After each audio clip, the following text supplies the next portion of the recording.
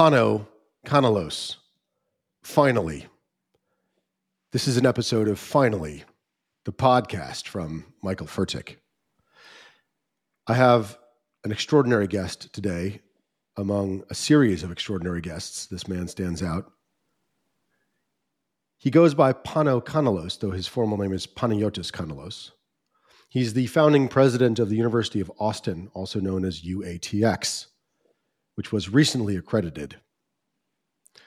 Previously, he was president of St. John's College in Annapolis, Maryland. And he came up in his academic life, before he was an administrator, as a Shakespeare scholar. Pano, welcome to the podcast. I'm really happy to be here, Michael. Looking forward to this. So I have a rule. Our guests can always edit, amend, expand, correct their bio. Would you like to say anything about your bio that I've left out? Nothing about my bio. I do want to clarify on UATX. So we're not accredited at this point. We're authorized, which means you can be a degree-granting university, and then you get into the cycle of accreditation that all universities are a part of. So that's phase 2. You have to be operating as a university to become accredited. Just want to be clear with the audience. This will be the one and only time in the lives of everyone who listens to this podcast where that distinction of authorization and accreditation will ever come up. Ever. It comes up in my life all the time, but I appreciate that. This is your métier. You have signed up for this bullshit. I have indeed. Pano, where'd you grow up? So I grew up mostly in Chicago. I was born in the city, in a kind of Greek American area. But then my family moved out to Arizona. My dad bought a restaurant out there when I was, before high school, and then I did high school. I just want to be clear that your father, the Greek immigrant, had a restaurant. Is that Michael, the story? I think they are required to hand you the keys to a restaurant if you're Greek when you get off the boat. You sort of get off the boat and they're like, "You're heading to Chicago. Here are the keys." Was there a restaurant also in Chicago or no? Yeah. That was always my father's business. And dare I ask, was it a Greek restaurant or was it not? Never a formally Greek restaurant, more sort of diner style, with lots of Greek items and that. He did have like a Greek fast food sort of place, the Euros thing for a while, but he started off like a lot of immigrants, washing dishes and made his way up, saved money, bought a small business, increased that, and then we ended up in Arizona. I not to get on a tangent, but the story as to how we got in Arizona is pretty classic. So I should share. Let's do it. I want to hear it. Let's do it. And how old were you at the time? I'm about to say nine-ish. Okay, 10-ish. So it's an important. Pretty young. You're pretty young, but you're still old enough to remember. You remember the time before. You remember the time after. It's a big change. So tell us what happened. Yes. So my father and my uncle Jimmy, who was also in Chicago. Jimmy the Greek. Your Jimmy uncle was Jimmy the Greek? My uncle Jimmy the Greek. This is ridiculous. We're already beyond the border of credibility into myth. No, it gets. No. Please, you're going to have to suspend your disbelief further. So the two of them were they were tired of the winters in Chicago. They're both, grew up in Greece and came over in their 20s and, thought that it would be a really smart thing to head to the West Coast and buy a restaurant out there and move our family out there. So they drove across country, the two of them, in my dad's old green Lincoln Continental, and they went all around Southern California, LA, Orange County, San Diego, looking at possible restaurants, properties, but nothing was really the right fit. So they kind of gave up, and they're driving back, and on the way back, they're passing through Phoenix. And they got off the highway in Phoenix. They were hungry, and they found a restaurant, diner, which happened to be owned by a Greek. And so they go in and they start chatting with this fellow, and they sit in the booth, they're smoking cigarettes and having coffee. And the owner asked my dad, he's like, well, what are you doing? You guys passing through? And my dad told him, he goes, we've been driving around, we're looking for a restaurant to buy. And the guy looks around his restaurant, he says, I'm ready to retire. Why don't you just buy this place? And my dad takes a look around and says, it looks pretty good. He's like, how much do you want? The guy said, $20,000. My dad said, great. And he opens up his jacket, pulls out an envelope, starts counting out $100 Jimmy the bills. Greek, with a wad of cash. Starts counting out $100 bills. In the diner. Do you have a phone? I have to call my wife. So that's how we ended up in Arizona. That's an incredible story. And Yeah. Quickly, which part of Greece did your father and his brother come from? So from the southern peninsula, Peloponnese, so The Peloponnese. Arcadia, like right in the middle of Peloponnese. So which a lot of the Greeks in Chicago are from that area. It's a very poor part of Greece, very mountainous, not much opportunity. So a lot of immigrants from there. Do you remember, speaking of Greek diners and so forth, apropos of not much apart from that, do you remember the New York? I think of it as a New York City coffee cup, but the New York City coffee cup with the amphora, Oh, sure. yeah. Do you know? So that's like the canonical coffee cup of New York City in Greek diners, and not Greek diners, but just diners in New York. And I have often bought lots of those coffee cups to have in offices for my startups around the United States because I love that coffee cup so much. It makes it taste like a regular coffee, which is milk and two sugars, which I never take anymore. But that's my sense of it. That canonical Greek coffee, which had nothing to do with Greece, by the way. It's designed by like a wasp or something like that. But it's a classic American coffee cup. I sure do remember those. I will say that's really a New York phenomenon. Like in Chicago, you didn't see those cups. Yeah, It was very I understand specifically that. New I've heard York. that.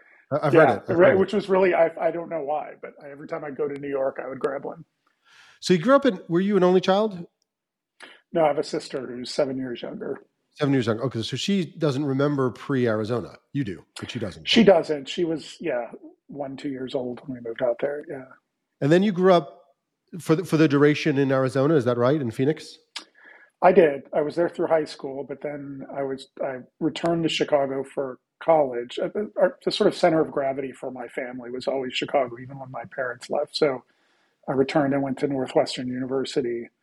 Somehow got into Northwestern. I had no idea what I was doing, and stumbled into university. So once I moved back there, I sort of stayed in Chicago for a while and haven't lived back in Arizona since then, since going to university. One of the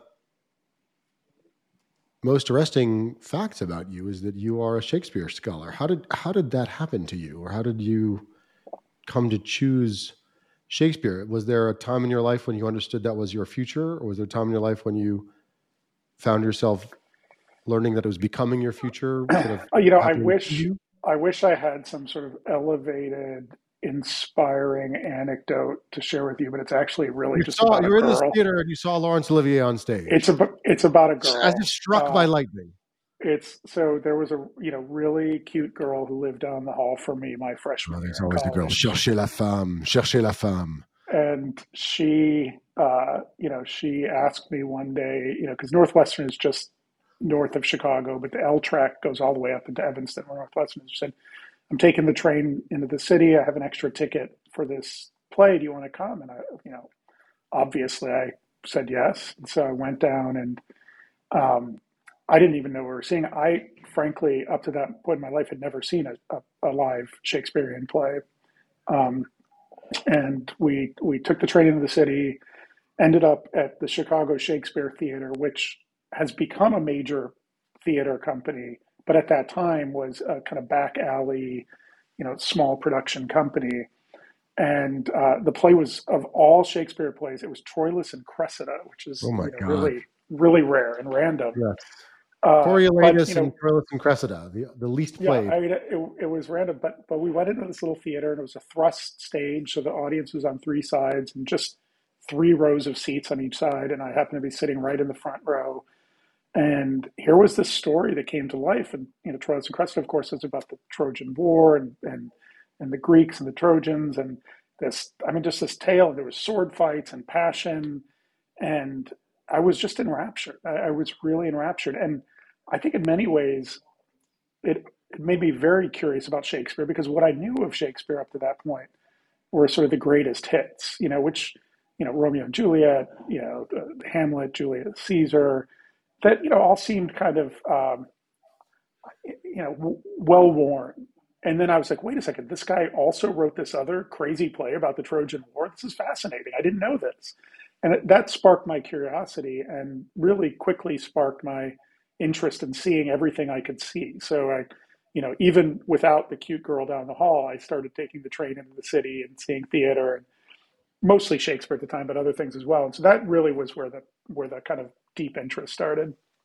Do you have any Troilus and Cressida in you? You mean to recite? Let's try it. No, I don't.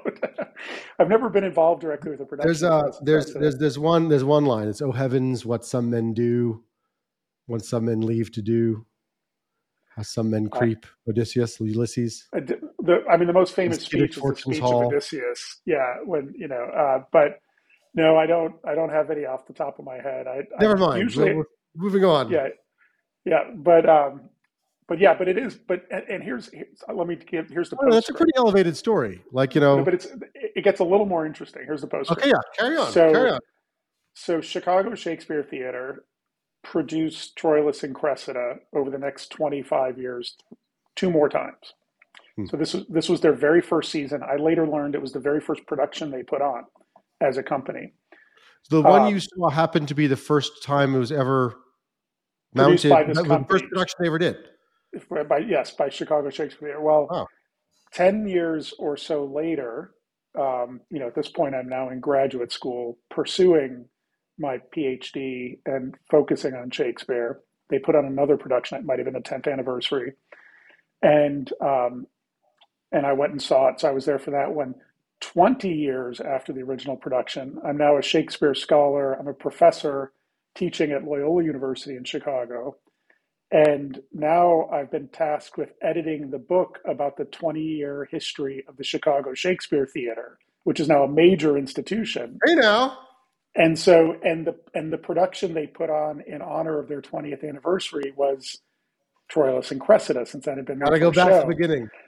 So I had the chance to not only edit the book on this theater that sparked my own interest in Shakespeare, but then write an essay about being at each of those 3 productions over time. So it was really fascinating. Well, for a guy who thinks that he's got nothing elevated to say about his origin story, that's pretty marvelous. And by the way, you're not sort of any kind of, in general, you're not just a generalist of Shakespeare, an authority in Shakespeare. You're also, correct me, I believe, a dramaturg or a specialist in the dramaturgy of Shakespeare. Am I right? Yeah, yes, absolutely. So I have a deep interest in not just the kind of scholarly side of Shakespeare, but the production side. And what dramaturgs do, if that's a unfamiliar term to some people, is they're sort of, let's say, the literary consultants on a production. They're the people who help the actors and the directors understand the text better and understand the conditions that conditions of original production and that. So one of my fascinations has always been Shakespearean original practices. Like, what was it like to put on a play in Shakespeare's day? What can we learn from paying attention to the details around those productions? And how does understanding that help us to put on better plays in the present? Well, you're effectively interviewing yourself. Pano, Kanelos, what was it like to put on a Shakespeare play in Shakespeare's day? And what can we learn? You're paving the road for me here. Give us some hints. Give us some. I'll give you some trail mix. So what's really interesting, I'll give a couple details here. So one of the things that we know in Shakespeare's day is that the actors never had a full copy of the script of each play. All right, so it was too expensive to produce these, and they were also afraid that if there were multiple copies of a play circulating, that other companies might steal their plays. And there were no directors. So the way the actors rehearsed was they would show up to rehearsal. The prompter, who was sort of the person who was in charge of the whole script, would show up and hand each actor a scroll, a rolled up bit of paper that had their roles on it. That's why we call them rolls, because they were rolled up. And they would unscroll this, and they would have all their lines. And before each of their line segments, there was a squib. There would be like a 3-word cue. Yeah. So they would only know what the 3 Off words my horse. They would say. Right. And so they would have to essentially, the actors get together and stitch together the play through rehearsal and figure out who was saying what when. But what that did was, I mean, it's a very different way of thinking about rehearsing or putting on a play because, modern actors, what do modern actors do? They read the play and they do research, and for weeks on end, they're thinking about their character and they're, diving into the soul of Hamlet and all that. They're pros and they were putting on 30, 40 plays a year. They got their lines, they stitched it together, they memorized them, they went on stage, boom, they were done. And so knowing that, I've actually run productions using that model of rehearsal. And it's really fascinating because it changes the dynamic, not only of the rehearsal, but of the play itself. Because what actors end up doing is they pay much, much more attention to the language than they do the kind of the meta activity around the language, the blocking and things like that. There's, I think that there are multiple references inside Shakespeare's oeuvre and also from contemporary writers to the notion that the play took 2 hours to recite. Is that true in your view? And does that imply that the rate of expression must have been just very high? Yeah, I mean that's it's generally believed today that most plays on average took between 2 and 2.5 hours. Then, and I think it was delivery. I think it was also because there were no scene changes, so it was continuous action. Yeah. When one scene ended, somebody came in on one door on one side of the stage, and they walked out. So it was a kind of constantly, fluid, acting scene, and then so that sped things up. And I think also the way that actors act today is they're acting often through emotion or through characterization as opposed to just reciting the language. And so they'll take pregnant pauses, they'll sigh, they'll wait before they begin their big soliloquy. And back then again it was rapid fire. It was just the language. Let's just go through it, get it done. The language itself has all the expressive qualities you need. And I don't mean to say that actors were robotic in their delivery. I think they were very expressive, but they were expressive they were highly trained to speak the speech, as Hamlet says, as it was written, not to sort of try to interpret it in ways that were beyond the text. Do you? I think this implies that you have done some substantial directing yourself. I've done some directing, a little bit of acting, dramaturgical work. I mean, it's sort of been in between many of the other things that I've done as a scholar. It hasn't been my primary activity. And do you miss it? I really do. I do, actually. I do. I think about that. When I go see a play now, I sort of get that itch. But it's funny, in some ways, I think I'm still doing it. So I was asked when I applied for my last job as a college president when I was at St. John's, one of the faculty interviewing me, asked in this, I think it was a group setting where their group faculty asked me and said, well, what is your leadership style? Which I think I hate that question, right? Like as if like everybody has this like prepackaged idea of what they do for leadership. He said, what is your leadership style? And I thought about it for a moment. I said, you know what? My job as a college president or as a dean, which I was before that, is essentially the same job as the director of a play. Your job is to create and maintain an overarching vision and then get a whole bunch of people together, all of whom think they are the most important person in the production, and get them to all work together towards a joint vision. Well, so you have to kind of satisfy their sort of sense of being central and critical and important while making sure that what they're doing is actually being a team player. And that's exactly what it means to be a college president and have faculty and administration that you're constantly doing that. You're constantly sewing the team together towards a kind of overarching vision. It's not a very flattering portrait of the cast of characters, is it?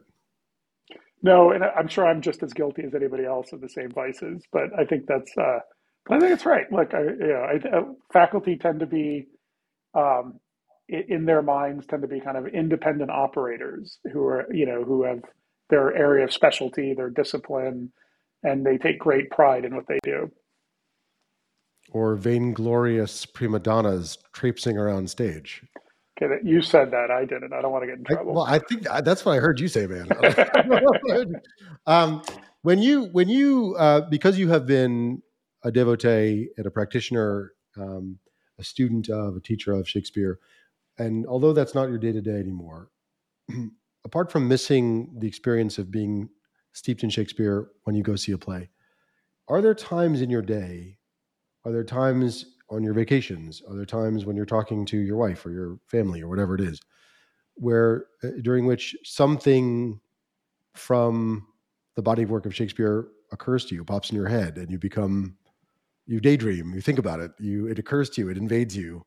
And if so, are there a few moments, soliloquies, plays, characters who come up the most frequently for you? And are you willing to share a little bit about that?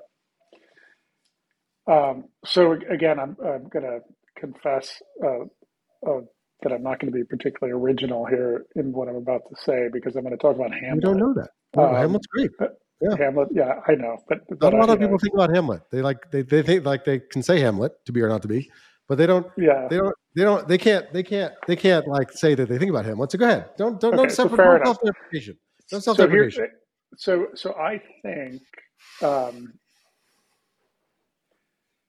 think a lot about the modern condition, about the state of the world today, about the tensions that are sort of constantly straining us as a society, a culture. Like, what does it mean to be modern? What does it mean to be a human being in this kind of in a world where truth itself seems to be mercurial? And I think a lot about Hamlet in that sense, because in many ways I think Hamlet is kind of the avatar of the modern person, an avatar of modernity itself. What is Hamlet? What's the situation that Hamlet finds himself in? His father is dead under suspicious circumstances. His mother is just remarried, his uncle. Yep. He feels alienated. He's at court. And then this ghost shows up and says, "Hey, I'm your father. Guess what? I was murdered. You need to go fix this. Right? This is your job." But the way that the ghost puts it is really fascinating. He doesn't say, "Hamlet, avenge my death." Although in an earlier iteration of Hamlet, a play, what we call the Hamlet, that was not written by Shakespeare but performed before Shakespeare's time, we know that the only line remaining from that earlier play is the ghost coming on stage saying, "Hamlet, Hamlet, avenge thy father's death." It was like the "go ahead and make my day" of the Elizabethan period, a line that sort of resonated. Shakespeare changes that, and when the ghost shows up, he doesn't say "avenge my death."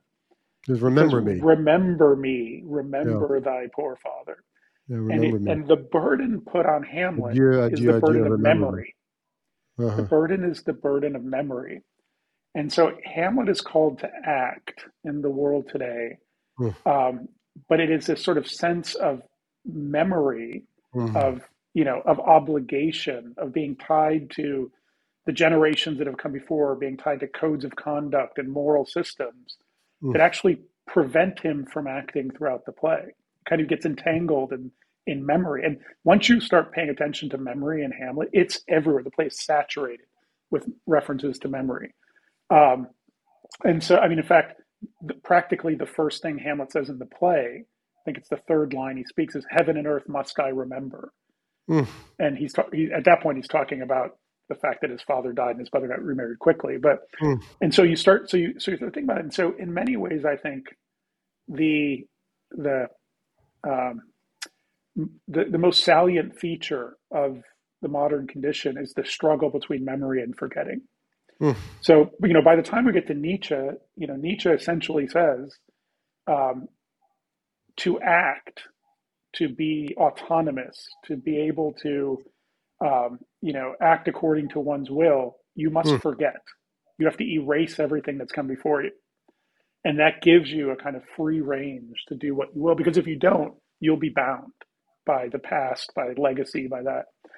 And I think that in many ways is what we're struggling with in the modern world. This sort of we live in a nihilistic environment, right? That really is ever more rapidly trying to erase everything that's come before so that we can chase this illusion of human autonomy and human will.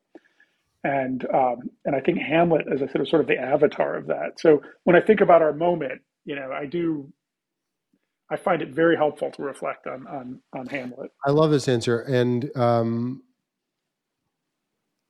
just to round it out, how often does this occur to you? Twice a day, 40 times a day, once every 2 weeks?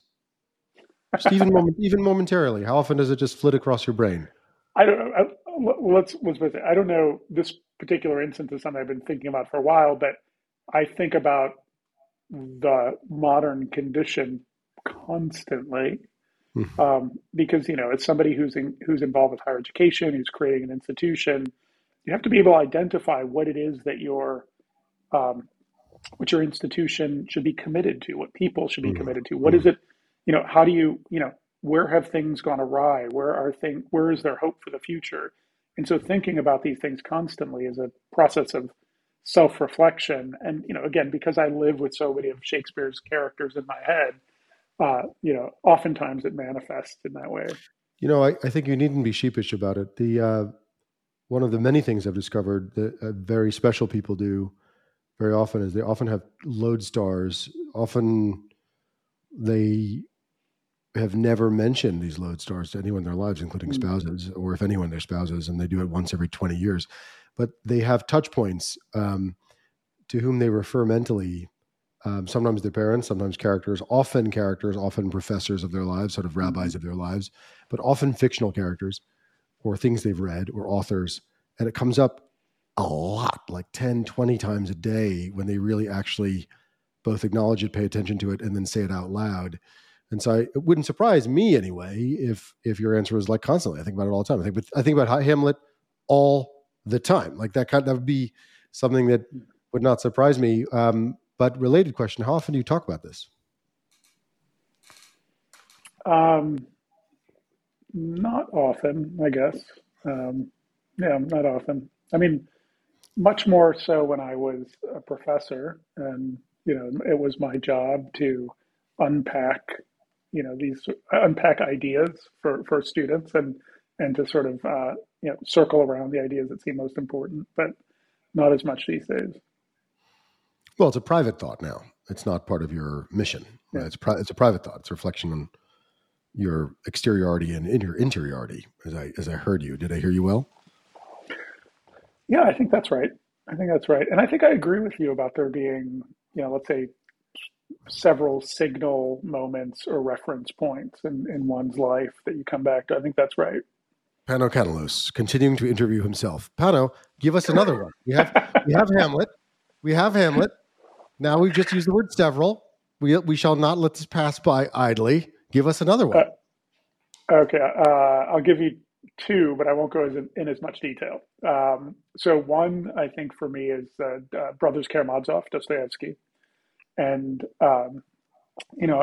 when I realized that in the Brothers Karamazov, the Brothers Karamazov was like easily like the worst Shakespeare play. Yeah, Shakespeare did not. That was not. If Shakespeare had written that, it was probably. Thank you a second. Thank you, everybody. It probably. He looked at me doing the audio. He looked at me like, "What the hell?" Yeah. I'm much more promiscuous than that. I'm not. Monogamously Shakespearean. Okay. So Brothers Karamazov, and the fact that the three brothers, Ivan, Dmitri, and Alexei. Fyodor, Dmitri, and Ivan. Okay, Ivan. Yeah. Yeah. Fyodor, are in many ways Fyodor's a father. Ivan, Dmitri, Alexei. I'm sorry. Good. Thank you. That's okay. Is that Alexei? Alexei? Yeah, they each Alyosha they call him as well. Okay. But they each map onto sort of Plato's vision of the soul, right? The tripartite soul. So, there's Dmitri, who represents the appetite. He's a very, carnal and passionate person. There's Ivan, who represents the intellect. He's a very, kind of remote, rational person. And then there's Alexei, Alyosha, who represents the kind of spiritual side of the human psyche. And thinking about those three characters, and then thinking about the Platonic model of the tripartite soul, for me, one of the things I often think about at any given point, am I or is somebody else? I think, how much are we an Alexei, an Ivan, or a Dmitry at any given point? I think we're all three of those, but they appear in different proportions. So sitting in this meeting as I am today, a contentious meeting, a difficult meeting, I'm trying to accomplish, which part of the soul am I exhibiting or is inhabiting me now? That's fantastic. Oh my God. Yeah. All right, keep going. What's the other one? So I think another touch point would be Thomas Hobbes' Leviathan. So the most famous line in Leviathan, it's a work of political philosophy written in the mid-17th century in response to the English Civil War. The most famous line of Leviathan was that, the life of man is nasty, poor, solitary, brutish, and short. Yeah.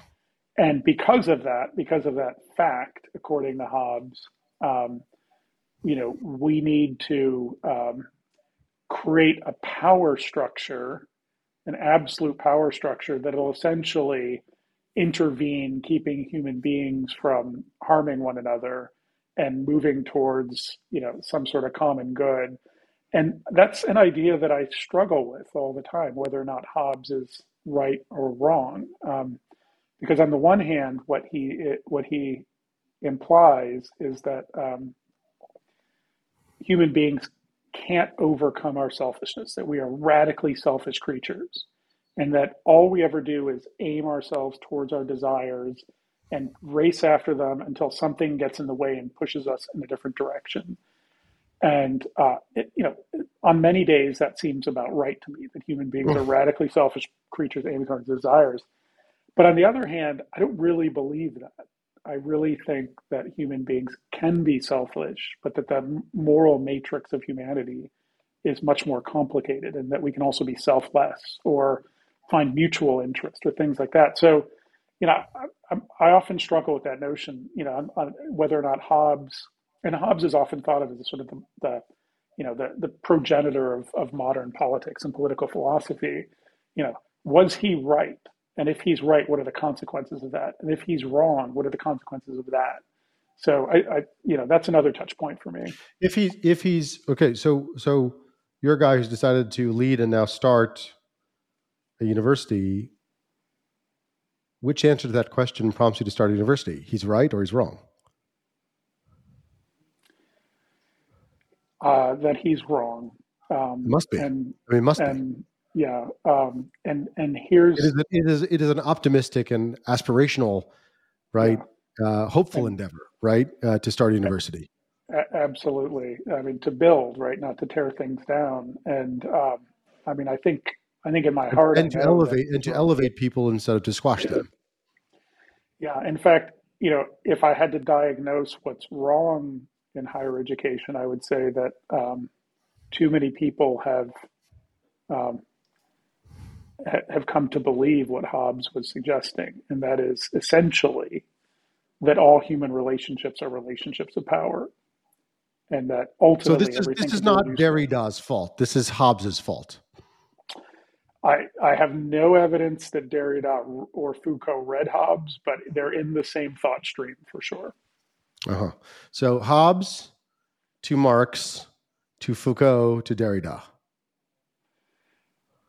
Yes, although I think there are probably some twists. Foucault to Marx. Yeah, huh? but basically, the basic premise that human beings are reducible to essentially appetites, and that our core nature is so selfish that every relationship is one of domination and submission. And I just don't think that's true. I think that's wrong. I mean, Elizabeth, I know that's wrong. And I think we can empirically prove that's wrong. We can prove that there are people out there who turn that on its head, and rather than subject another person to their own will and make them submissive, actually sacrifice themselves for other people, which is the opposite of that. Look, I mean, any Socrates, let's go all the way back. I mean, anybody who's willing to live up for a principle that they think is for the betterment of humanity, and who's willing to sacrifice themselves for that, I think is essential. And if you're a Christian, that dynamic of sacrifice is at the very core of the Christian story. The idea that the all-powerful, omniscient, divine being would become incarnate and suffer and suffer fully as a human being for the sake of creation, of the beings that you've created, right? That exactly turns on its head the idea of submission versus sacrifice. Um, so yeah, I think, like I said, empirically, I think there's enough evidence in the world that we are much more complicated beings than simply beings that are engaged in a sort of bilateral power struggle. Okay, so we have Hamlet, we have the three brothers Karamazov, we have the dowdy, coruscatingly negative Thomas Hobbes. These are the three touch points. You think about them frequently. You're sitting around in another meeting with yet another person who's come into your office to offer you money or complain about the water cooler or to talk about the new revised and more expensive architectural plans of Building C over there at the northwest tip of the campus. And you're like, Hamlet, Vanya, Hobbes. And this is what's coursing through your mind and your bloodstream. And then you breathe out, you exhale, and you deal with what's in front of you. Are we getting a picture? Yeah, I think that's not entirely inaccurate. I mean, It's marvelous. I think that's right. Marvelous. And I do say again, I think more of the people I talk to who are special have some version of this behavioral pattern than don't, especially if they're willing to at least observe it in themselves. Okay, so wait, getting back to kind of tachlis here. So here you are, a thinking man's thinking man, or a thinking woman's thinking man. And lo and behold, you decide to become a university administrator. You decide to give up the endless drudgery of Shakespeare dramaturgy for the limitless delights and pleasures, perhaps even carnal pleasures, of university administration. How does that happen? And did you make a good choice? So first of all, I categorically deny that there are any carnal pleasures associated with university administration. So I stipulate that you must be right. I can only imagine you're right. Look, I never... Drinking from the victory goblet from the sports team? No, nothing? Nothing. There's nothing. I had no intention of ever becoming an administrator. People who do tend to follow a certain pathway, try to become the department chair and take over committees and this and that. And you sort of, somebody at some point taps you on the shoulder and makes you an assistant dean of something. And then you do, there's a whole ladder. I had no interest in any of that. I was just, I was a professor, first at University of San Diego and then at Loyola University of Chicago, teaching English, theater, drama, etc. And really, I mean, completely absorbed in that. I mean, it was just really a great pleasure and a wonderful thing to do with one's life. And then I got a call one day from a mentor of mine who said, Valparaiso University, which is just outside Chicago in Indiana, they have this really wonderful honors college. It's called Christ College, and it's a great books honors college. So that for the first year or two, the students in this honors college are reading great books of literature, philosophy, history, etc. And they're looking for a dean. And he said, I think this would be right up your alley. And it intrigued me. I thought, that particular kind of curriculum is something that I think is it's rare to find in higher education today, and something that I think could be very valuable for students. So, he was a mentor. So I said, well, yeah, of course, I'll email them and I'll take a look at it. And I did, and I was sort of fascinated by it, and I was really drawn more to the honors college, the people who are teaching there, to this really distinctive program and applied for the job. And I had zero administrative experience. It's like zero. I hadn't even been like a crossing guard. And and for some bizarre reason, they hired me. And so suddenly I'm a dean, and I'm enjoying this. And I came to really love having a kind of sort of shaping role over a part of an institution that I really, really felt passionate about. And I realized that you can be passionate about things within higher education and want to foster the success of those parts of institutions that are really compelling and beautiful. So I enjoyed it.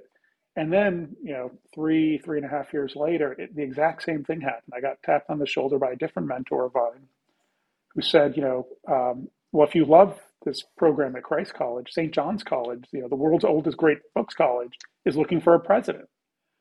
And, maybe you would enjoy doing that. And I thought that sounds pretty cool, being president of this great books college. I said, okay, I'll throw my hat in the ring. I mean, I never, ever thought they would hire me because, again, I had 3.5 years of administrative experience, but to be a college president, I mean, that seemed like, beyond reach. And again, by some sort of miraculous twist of fate, they decided to hire me to do that. And so I was able to jump into that role. And again, I found a wonderful institution, a fascinating place, just amazing faculty, students who were curious. It was just a joy. And so what I realized was that, institutions can exhibit a joyful quality, institutions of higher learning, if they're oriented towards the right things. What are the right things? Well, in the case of each of these programs, it was a passion for ideas, the love of the written word, the love of art, the love of thinking about things and the cross currents of history, asking deep questions about humanity. These kind of curricula really encourage and enable those things. And so, that's what should be higher in higher education. Those things that compel us to self-reflexively think as deeply as we can about the human condition. That to me, that's worthy of pursuit. So you're describing the liberal arts. You're not describing STEM, right? You're describing, I think the key phrase was something like an introspection in the pursuit of the improvement of the human, or the understanding of the improvement of the human condition. I think that's some approximation of the key phrase of what I think you just said. That is not a necessary precondition for success in the A or B sciences or engineering, as I think about it. Do you disagree with me? I do. I disagree because I think that a common misconception is that the liberal arts are coterminous with the humanities. When in fact, even like the trivium and the quadrivium is what you're talking about. Right, the liberal arts. You're get all Greek on me, all Roman on me, all classical. That's what you're going to do. That, of course, that's always my trump card. I bring out the Latin. No, but I don't mean. Fine. I guess what I meant was the humanities. I guess what I meant was that the Great Books program, which is necessarily entirely or nearly entirely a humanities program, is tailor-made for the important questions as you've articulated them. It just seems tailor-made for it. And it also would seem to me that if you want to study, let's say, the engineering of buildings, which we call architecture, and the successful construction of those buildings, then you want to have possibly inspiration of or from or by aspirational ideas that might elevate human beings, not just provide shelter and warmth, because you could have a building with no windows, for example, or you could have a building with tiny spaces, right? Sort of Japanese businessmen hotels. I think they're called the salarymen hotels. Those tube hotels. Right. They do the job, but there's a lot of human suffering in them, or implied by them as well. So I guess I can. Let me return. I think let me push this even further, because I don't think. Let's skip to that part. Skip to the part that's like not vanilla. Go to the part that's difficult. I don't think that it's simply that engineers become better engineers because they read a little bit of Shakespeare. All right, and they're more human because of that. We like inject them with something called the humanities. Great. I actually think a true liberal education and a true great books education comprises both what we would think of as qualitative learning and quantitative learning. In other words, the arts of letters and the arts of numbers. So, for example, at St. John's, even though it was a great books program and everything was done in great books, the study of mathematics, the study of sciences was front and center. The very first book that students read, and you did mathematics across all 4 years for mathematics, was Euclid's Geometry. So, let's geometry being one of the quadrivia, right? Like the quadrivia right. is so geometry. Let's read Euclid and let's come to understand geometry by coming to understand how geometry was first conceived. I mean, the very first line of Euclid Geometry is, what is a point? It's a philosophical question. Like, what is a point? Like, what does that mean to have something in the world, in the universe, called a point? And so to basically understand the ideas that underpin the sciences, mathematics, and come to understand ourselves as observers and participants in knowledge creation. So an exercise we would do at St. John's at the very beginning of what we would loosely call the study of biology, life sciences, is that the class would be sent out into the gardens at St. John's with these beautiful magnolia trees. And they would have to sit there for 90 minutes undisturbed with a sketchbook and draw a magnolia tree and the blossoms and the purpose was to teach them how to observe with as much detail as possible the natural world, and then to figure out what kind of questions emerge when you're paying careful attention. Like, why does a tree have a trunk? what is this branching phenomenon mean? Like, what is the relationship between tree and the other, foliage around it, the other fauna around it? You're describing something that's not knowledge. You're describing understanding or perspective. Yeah, I think that's right. But which is the handmaiden of knowledge. Well, and the catalyst for utility, right? So, which is the answer to the question I was asking about the connection to STEM, I suppose. Okay, no, that's yeah. I think that's persuasive. But did I leave you hanging? Was there something else you want to say? I think that's persuasive. I'll take persuasive. I'll just stop there. Right, the sale is made. Just stop talking. Right, as the old man says. Okay, so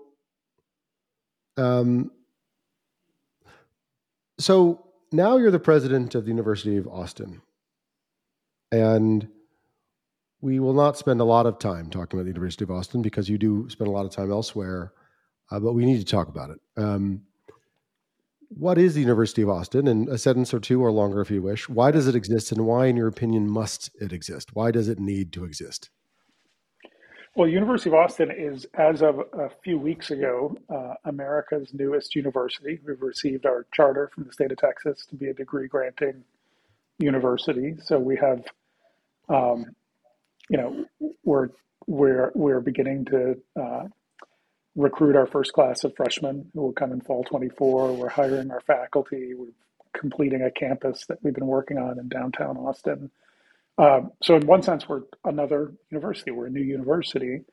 On the other hand, to found a university today is a rather audacious thing to do, because it's so challenging, so difficult to pull together the resources, fight through regulation,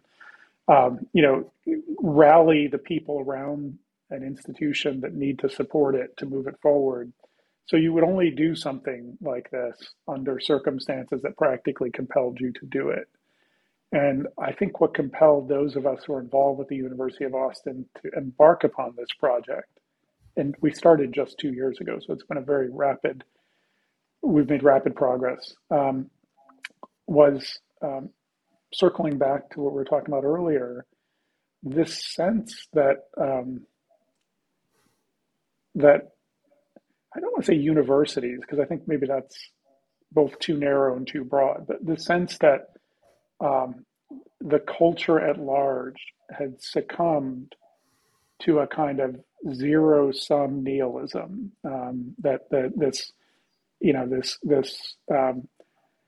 the power dynamic we talked about earlier had become a kind of default position for most people who thought seriously about the world, and that this was a root cause of many different evils: political polarization, a kind of flight from objective truth, all these sorts of things, and that universities had a particular responsibility to push back against this narrative, this way of seeing the world.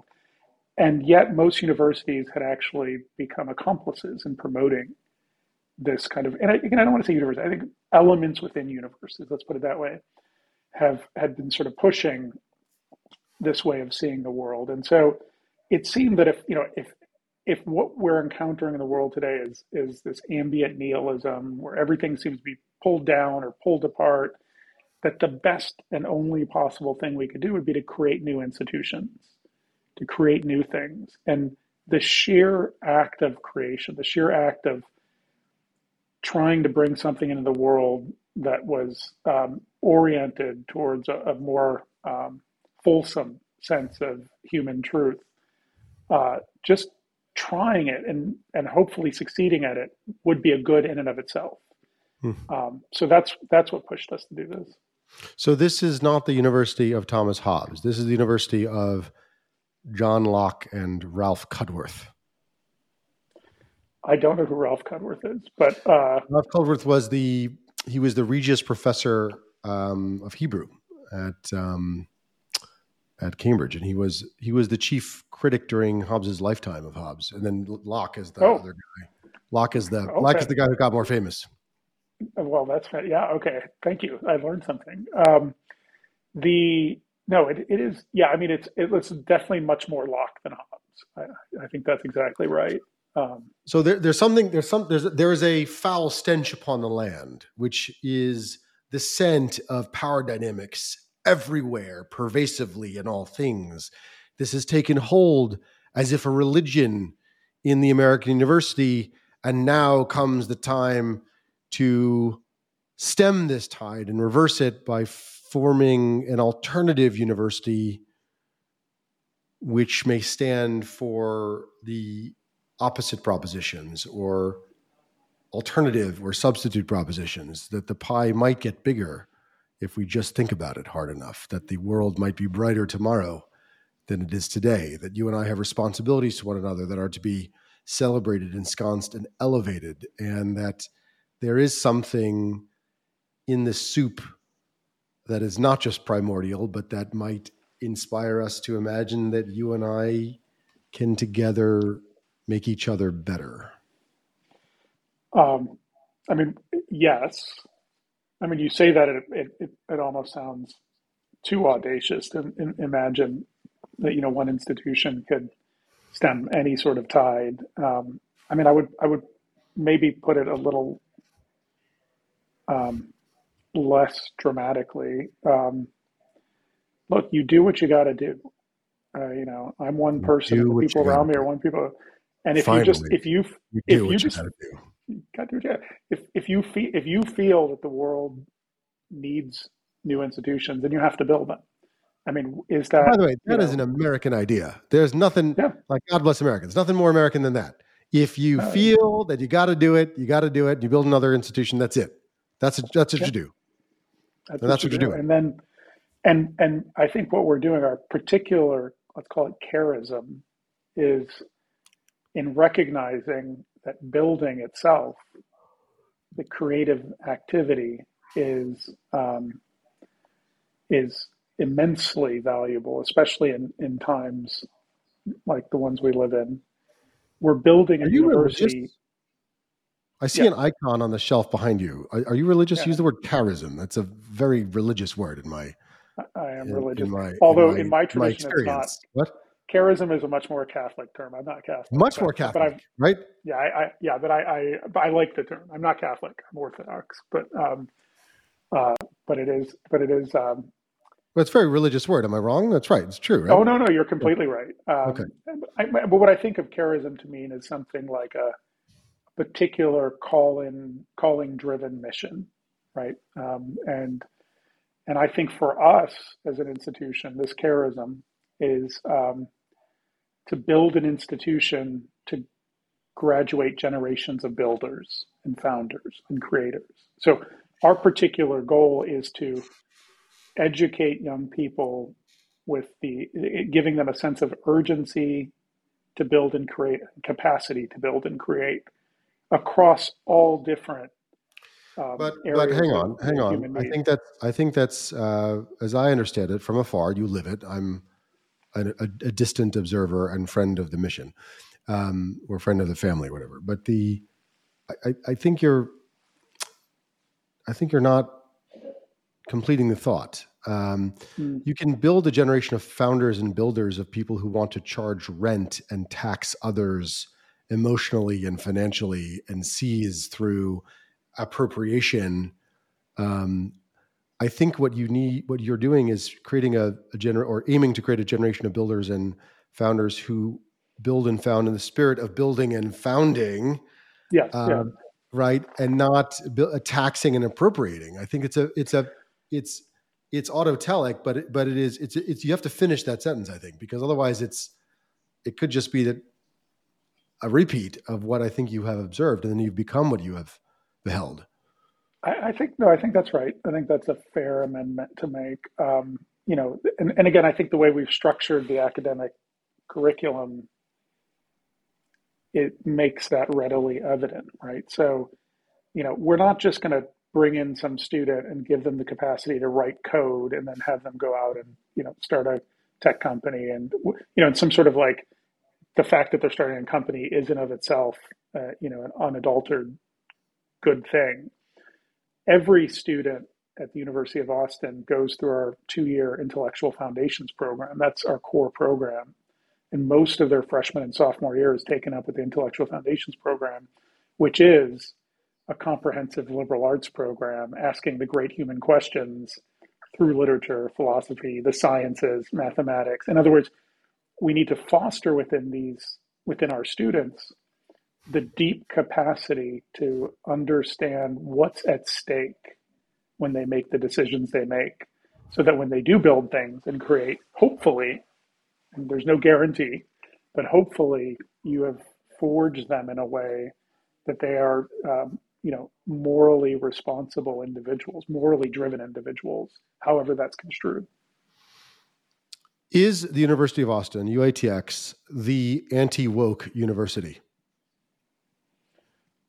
No. Why not? I mean, there's no I think some people think it is. That's why I'm asking you that question. So you say no, it's not. Originally, when we made our announcement, just because some of the people attached to the project, like Barry Weiss, and that people made an assumption that our motivation was to be engaged in the culture wars, and it's sort of the opposite of that. First of all, you don't build an institution to be against things. You build an institution to be for things. Right. So you can't be anti anything. You're for. What are we for? We're for open inquiry. We're for creation. We're for, civil discourse that builds civil society. I mean, we know what we're for. And I think that's what you build a university around. That's one thing. Secondly, I think whatever woke is, I think it's a brief footnote in the history of human civilization. I mean, it's not important enough. You're not the university against buggy whips. No, exactly. It's not important enough to even address. We don't even use that term as an. I categorically tell everybody, the University of Austin does not use that term because it's trivializing. there are many more important things that we have to I've heard deal you with say as a this. I human just race. wanted to make sure, give you an opportunity to say it publicly. Okay, if you haven't Thank already. you. All right. So let's go back to another thing that is a problem. I think that you have talked about, published about, written about, commented on many times, which is there's been a change. If I've understood you well, and you should correct me if I'm wrong, there's been a change in the way universities spend their money over the years, over the decades. There has been the growth of administrative bloat. There has been a change in the ratio of money that's been spent on administrative overhang, bureaucracy versus, let's say, education, tuition, student life, whatever it may be. Maybe I'm getting it wrong, but in the same way that the military has wrestled with the notion that a lot of money is now spent on the back office versus lethality, the universities are getting a lot less lethal because they're spending more money on the back office. Can you amplify, correct, amend, and also plug the UATX or the Pano Kanelos trajectory into that context? We don't need to spend a lot of time on it, but I'd like to educate our listeners on this because it really is something that you care a lot about, I believe. Look, it's undeniably true that there's been a kind of metastasizing of administration at universities. I mean, the numbers are just stark. I mean, you go to a place like Yale today, and they have more administrators than undergraduates. What happened? And what happened? Well, so and just as a kind of side note, the number of faculty has not grown one iota over the past decades. Uh-huh. So the number of students has stayed the same, the number of faculty has stayed the same, but you have this kind of this kind of tentacular administration that keeps growing. What happened is quite simply, that's what bureaucracy does, right? Bureaucracy self-replicates. Bureaucracy finds ways to extend its power by extending its reach. And so what we've seen is a kind of bureaucratizing of universities, so that, what used to be, so for example, students used to come to schools and, is sort of roughly agreed upon that the faculty were the reason that they were there, the other students to some extent, that their job was to learn, their job was to go to class. And, like I did when I went to college, you'd sleep in a cinder block room somewhere and you'd eat kind of crappy food, and then you'd go do the class thing, and maybe play basketball on the court or something in between. But your primary activity was there. Whereas now universities have grown in such a way that the primary activity is the delivery of a kind of lifestyle for 4 years for students. Yeah, I think that's right. A kind of sidebar of which is the sort of thing you do. You go to class once in a while, and so universities have become lifestyle providers. They become sort of club meds. And not every university, there are exceptions to this, but let's say the general trend is in that direction. Why is that problematic? Because now the center of gravity at university is in the hands of bureaucrats, and bureaucrats have their own agendas. All right, bureaucracy is about conformity. Bureaucracy is ultimately about convincing Durkheim, a large right? group of That's Durkheim, Emil Durkheim. It's Durkheim. Right. The purpose of every institution is to homogenize its population, right? To homogenize its population. So even if like people complain today that students can't express themselves and their ideas freely in classes or with each other, and that is significantly true. But even if you could, even if you go to class and have the most fireworks going off all the time on the intellectual front, and the free exchange of ideas, and everybody walks away and they've been enriched by that, and the experience you have in in the cafeteria in the dorm with other students is like just intellectually, just bursting at the seams and alive. Parallel to that, you have a bureaucracy that's trying to homogenize you, that sees as its job that you will exit the institution with conforming to a particular set of ideas about the world, and it the way that it sort of enforces its agenda is in things that are seemingly minor but kind of insidious. Everything from student orientations to the way that they regulate interactions between clubs and organizations, to the kind of trainings that you have to do over time, there's a parallel education going on, and it's an education towards conformity. Mm. And that's really, I think, what's most insidious right now at universities. So and that's something that people aren't aware of. So you have to break down the bureaucracy, not just for cost. I mean, the cost of education has risen, exponentially because of the rise of bureaucracy. But the issue just isn't the cost. The So issue is the cultural there's impact. an unspoken and secret civics lesson that is pervading the day-to-day life of the students, and it has been foisted upon them by bureaucrats, not by the educators. You said it better than I could. I think that's exactly right. Okay. Answering just briefly, because I don't want to spend too much time on this. There's some other things I'd like to cover with you. Is the American university lost? Is it too far gone? Are the famous institutions of yesteryear going to just suffer under the weight of this bureaucracy? And if not, will the time to repair those universities be measured in years or decades or centuries? So is American higher education lost? I don't think so. I think the more elite institutions are at greater risk of reaching a point of no return than the other institutions. And the reason is this. They are so well resourced. They have so much sitting in endowments and so much sitting in their prestige that in order to change, to make significant change, you have to feel vulnerable. You have to feel scared, right? What's going to motivate you towards institutional change is the sense that there's something really important at stake. And I think the elite institutions, They're they might immune. feel uncomfortable now, but they don't feel vulnerable. They're And immune. so, There's no consequence. There's still enough right. money. But I think for institutions that are, below the elite institutions in terms of, what they have in terms of resources and standing in that, there's a lot at stake if they don't start to get things right. Students are starting to make selections about their colleges based upon whether or not they think they could live authentically at that college and speak freely and have that. And more schools are noticing this. I know this because they reach out to me. I mean, I've had dozens of conversations with college presidents and boards of trustees and that who are turning to us as a university and saying, okay, you guys seem to be getting things right now. What can we do at our own institution to course correct?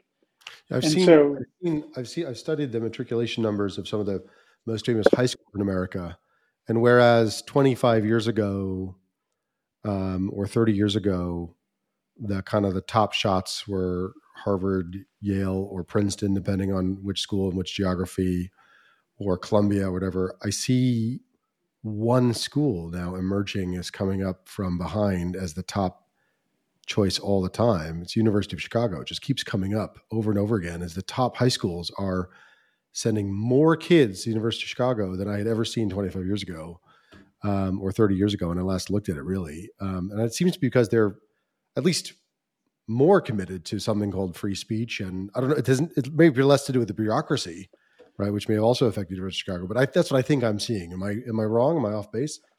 I mean, that sounds right to me. I mean, I haven't looked at the data myself, but I think that's right. I think University of Chicago retains a sort of the kind of aura of intellectual legitimacy because it stood by principles of free speech. It stands for them, not just stood by them. That's where I did my PhD, and it was, I think although I was there a couple decades ago, I think it still retains that commitment. I mean, Chicago was also vulnerable. I mean, to incursions. Must be. And I do hear the stories from people on the inside, but I think it stands tall enough and by its principles that it is attracting many of the best and brightest students. And again, that's I think these are the kind of things that other institutions are looking at, right? They're looking at the change of preferences and the sort of change of the kind of demographic shifts towards particular kinds of institutions, and I think that they're going. I think most schools to survive will adjust, but schools that don't worry about survival may not. Okay. Ding, ding, ding, ding, ding, ding, ding. That is not my voice. That is a real bell. It is now time for speed round on Finally. Pano Kanelos. Speed round. You're allowed to pass. Otherwise, speed round. Pizza, hot dogs, or hamburgers? Pizza. What are your best and favorite toppings on pizza? Sausage. Chicago thin crust sausage pizza. Best shop for Chicago. You say Chicago thin pizza? Not deep dish? Crust. Not thin deep crust dish. pizza? Okay, what is the best place for Chicago thin crust sausage pizza Pano Kanelos? Lou Malnati's. Say it again? Lou Malnati's. Lou Malnati's? Yeah. Fantastic. They will be popular online after this broadcasts. Best barbecue in Austin, Texas, where you are now residing? A place called La Barbecue. L.A. Barbecue. Are you mispronouncing L.A. Barbecue? No, it's La Barbecue. And what is it? Beef ribs, pork ribs, brisket? What's your favorite? Look, Texas is all about beef and mostly about brisket. Brisket. That is the correct answer. Brisket is always the correct answer. Do you have a particular relationship with Greek food nowadays? Yes, it's often in my tummy. And any particular dishes that you love in particular, or that you make in particular, or that you relish in particular? I'm an obsessive cook. I mean, I cook all the time. I make lots and lots of Greek food, and I'm so obsessive that I recently had delivered to me. My wife is Greek, but from Cyprus. There's a special Cypriot style barbecue that's kind of like a little mini rotisserie with these self-rotating, they call them souvlas, like skewers that you do special dishes on, special roasted meats on, and over wood fire and coal and that. So that's been my favorite thing to do lately. The fuku or fau cow, right? How do you pronounce it? You got it. Fuku, yeah. Fuku, yeah. I wrote a short story once about Martha Stewart and her line of barbecues. So your particular dishes you're doing now are fuku, barbecue, Greek dishes. That's just been my latest fun. Okay, you're going to knock someone's socks off. They're going to come, closing dinner, come to your house, got to get the big check for UATX. They love Greek food. What are you throwing down on the table? Main dish would be braised lamb shanks and what are called hilopitas, which are little tiny square egg noodles. Oh. You braise the lamb, you cook it over the hilopitas, and it gets all the juices. Oh. Yeah.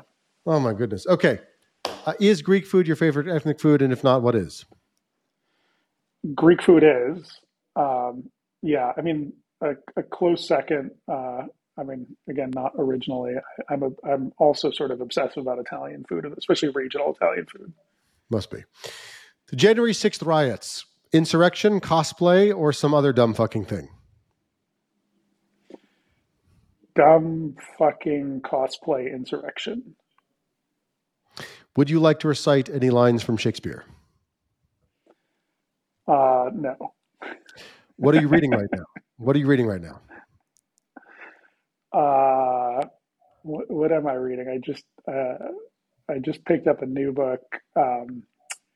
I just finished rereading A.S. Byatt's Possession because she just passed away. I don't know if you heard that.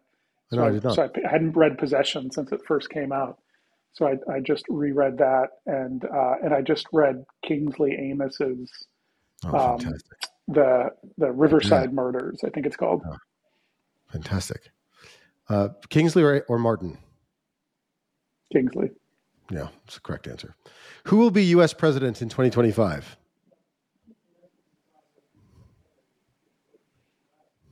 I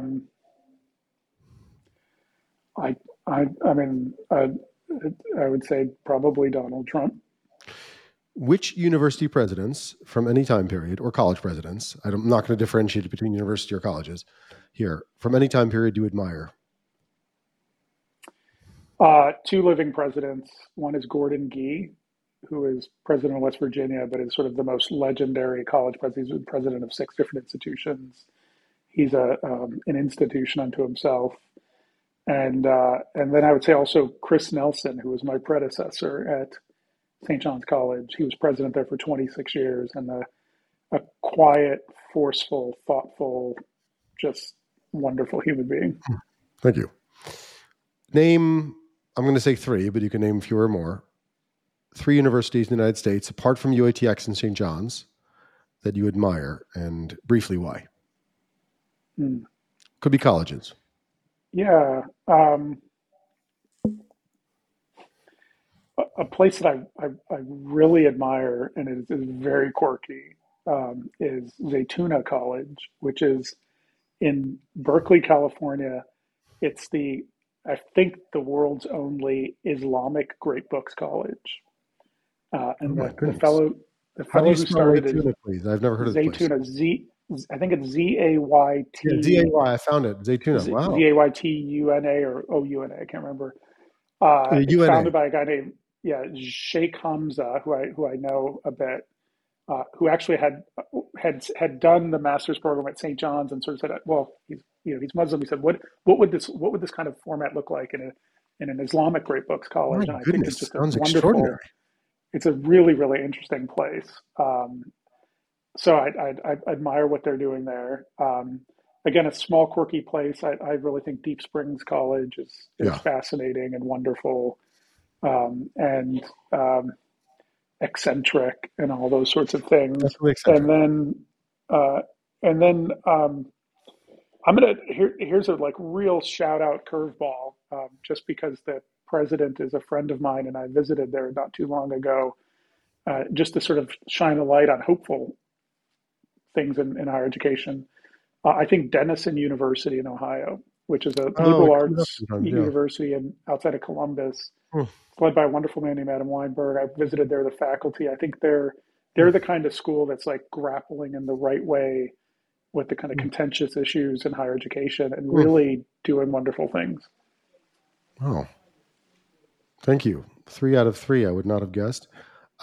Any outside the United States that you particularly admire?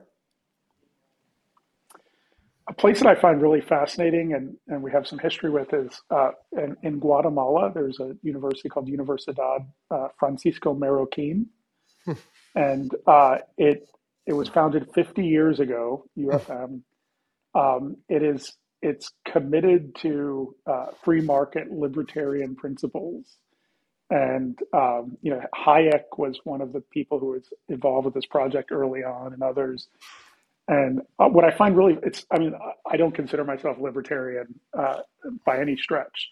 But what I really love about this place is it was founded, in essence, kind of at a time when Central America was sort of being ripped apart by civil wars and, sort of Marxist-driven militias and that. And a group of people said, no, we believe in free markets. We believe in capitalism. We're going to start a university here. And they planted this university in an extremely hostile environment.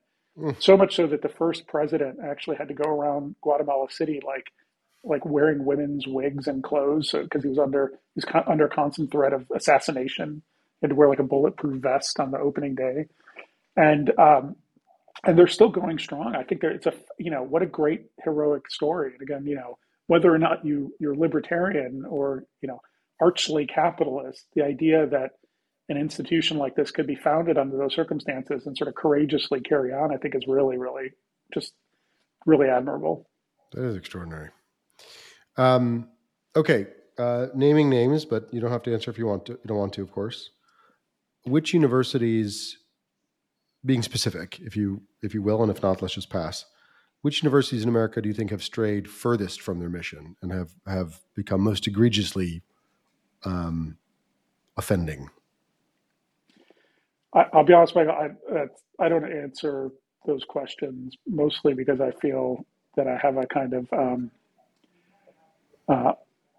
every university I know has good people in it trying to do the right thing, and I don't want to throw anybody under the bus. Fair deal.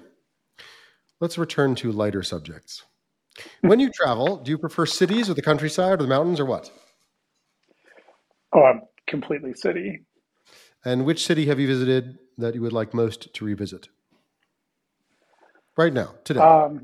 The city that I go to most, I revisit the most, not surprisingly, is London, which is my favorite city. But the city that I'd like to revisit most right now is probably Vienna. Why? Um, I've only been once. I think I'm just fascinated with the pervasive musical culture, artistic culture there. I love Habsburg history. I just that whole part of the world to me is just massively fascinating, and and so I love places that used to be like imperial capitals that have sort of seen better days, like Constantinople. Like, I think cities like that fascinate me. The two that you may add to that list, I think that belong on that list, are Krakow and Kyoto, which I find to be remarkably similar cities, one to the other, which don't necessarily belong in the same sentence, but I think they are similar. Loci I will of visit both. I haven't been to either, but I would love to visit both. They're royals, formerly royal cities that Yeah. became non-capitals hundreds of years ago, and yet they retained their royal significance, and that sort of residuum gives them both different DNA that continues to give off a scent and a power when you visit them. All right, last question of this type: is there a place you have not visited yet that you're very desperate to visit, apart from Krakow and Kyoto? Now that I've told you that they're both marvelous. It's funny you mentioned that. I've just had this conversation with my 14-year-old son. Japan. I've not been Okay. to Japan. Well, there we are. Pano, what else would you like to cover today? You've been a terrific sport. We've covered many things. We don't have to do it all today because we hope we'll have you back one day. But is there something that I have other things I'd like to ask you, but they would open up much longer discussions. Is there anything that you wish I had asked or that you'd like to share in this American moment, this moment of war in the Middle East, this moment of great risk globally, this moment of war in Ukraine, this moment of modern tension that makes you think of Hamlet? Is there anything that you wish people would be asking you? The invitation is quite real. And if not, we can save it for another time. The one thing that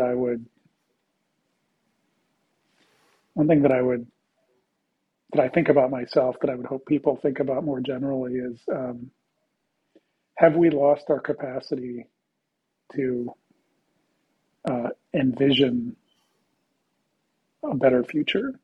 I mean, we don't talk about this anymore. I mean, we're so, and I'm the farthest thing from a utopian. I mean, I'm not a utopian. I don't think that we're going to somehow magically create some sort of society where all our ills have been thrown into the dustbin and all that. I don't believe that at all. But I feel like we're so intensely presentist. Well, I would encourage you to reformulate that question, because I have to tell you something. I think that Team Hobbes, Team Hamas, Team Barbarism, they do have an answer to the question whether the future can be better. Their answer sucks. It's awful. But they do have an answer. And conversely, Team Civilization, Team Liberal Thought, does not have a clear answer, because their answer accidentally is that the status quo, or something that approximates the status quo, is in fact the telos. And it is against that Hobbes, that Team Hobbes, is fighting. They are convinced that this is a zero-sum game world, that the oppressed and the oppressor are the only two classes of people who exist. They seek to overthrow the status quo and to build a future that is more, let's say, distributed or redistributed according to their priorities. And so their vision is very clear. I don't think it's trustworthy. I don't think even if they win this battle or that battle, set aside the war, they'll never achieve anything, because their way leads to bloodshed and terror and the terreur and disaster and cannibalism, literally and figuratively. But our team, the team I think that you represent, the team I think I'm on, is not doing a very good job of explaining why this is not the best of all possible worlds and we can do yet better. I do think that we have ideas. We have notions. One that's visible today, we can take it or leave it, is that we have to get off the rock. We have to make life interplanetary. That's a kind of a nice, not nice, that's a fantastical and fantastic idea. Nice was too minimalist.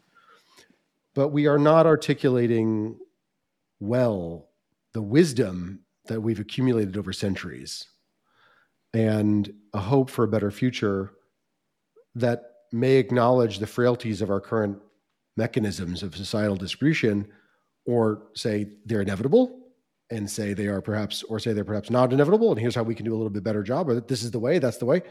But I disagree with you. I do think that Vladimir Putin has a vision of the future. Xi Jinping has a vision of the future, and they're articulating it very well. It is a disastrous vision of the future, but they're articulating it very well, whereas our team is not. And so I would encourage you to reformulate that if you agree with me. So I'm persuaded. Good, we can stop when talking about it. when I meant the we, I think I was thinking more of the we of us and not the we of everybody. Yeah. But I think that's right. But I would modify that even further. I think one of the problems in the West right now generally is not that everybody's satisfied with the status quo, but that a significant portion of at least the intelligentsia are convinced that the status quo is so awful that it just needs to be torn down without having a positive vision of where we go to. You know, and it's a completely nihilistic vision. It's just a vacuum. And that I think is really, really corrosive and pervasive. And I think people who have, let's say, the people who I think maybe more aligned with the way that I see the world and you see the world, are not articulating in any way a vision to counter that isn't some sort of, sentimental retrograde, like, well, way back when everybody, read Shakespeare and, and weren't the Greeks kind of cool and that kind of thing, like backwards looking vision, reactionary vision. We're not articulating a vision of how you can take the elements of our culture and continue to recombine them in ways that make us better people. And if we become better people, then we become a better civilization. So that's, I think maybe that's what I meant. Possibly provocative question, but I think you'll like it. Never mind, setting aside what I think you've characterized as kind of political revanchism or philosophical revanchism. Back then we read Shakespeare. Are you making the case for God? I think I'm making the case for transcendence. Oh, wow, that was awesome. I think we should just stop on that note. Like if this were the movie, if this were the documentary of the great Pano Kanelos, the trailer, the button on the trailer would be, I think I'm making the case for transcendence. Pano Kanelos, will you come back on this podcast one day? Anytime, my friend.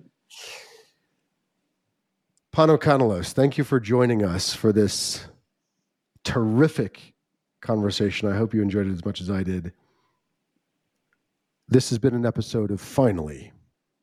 Thank you for listening.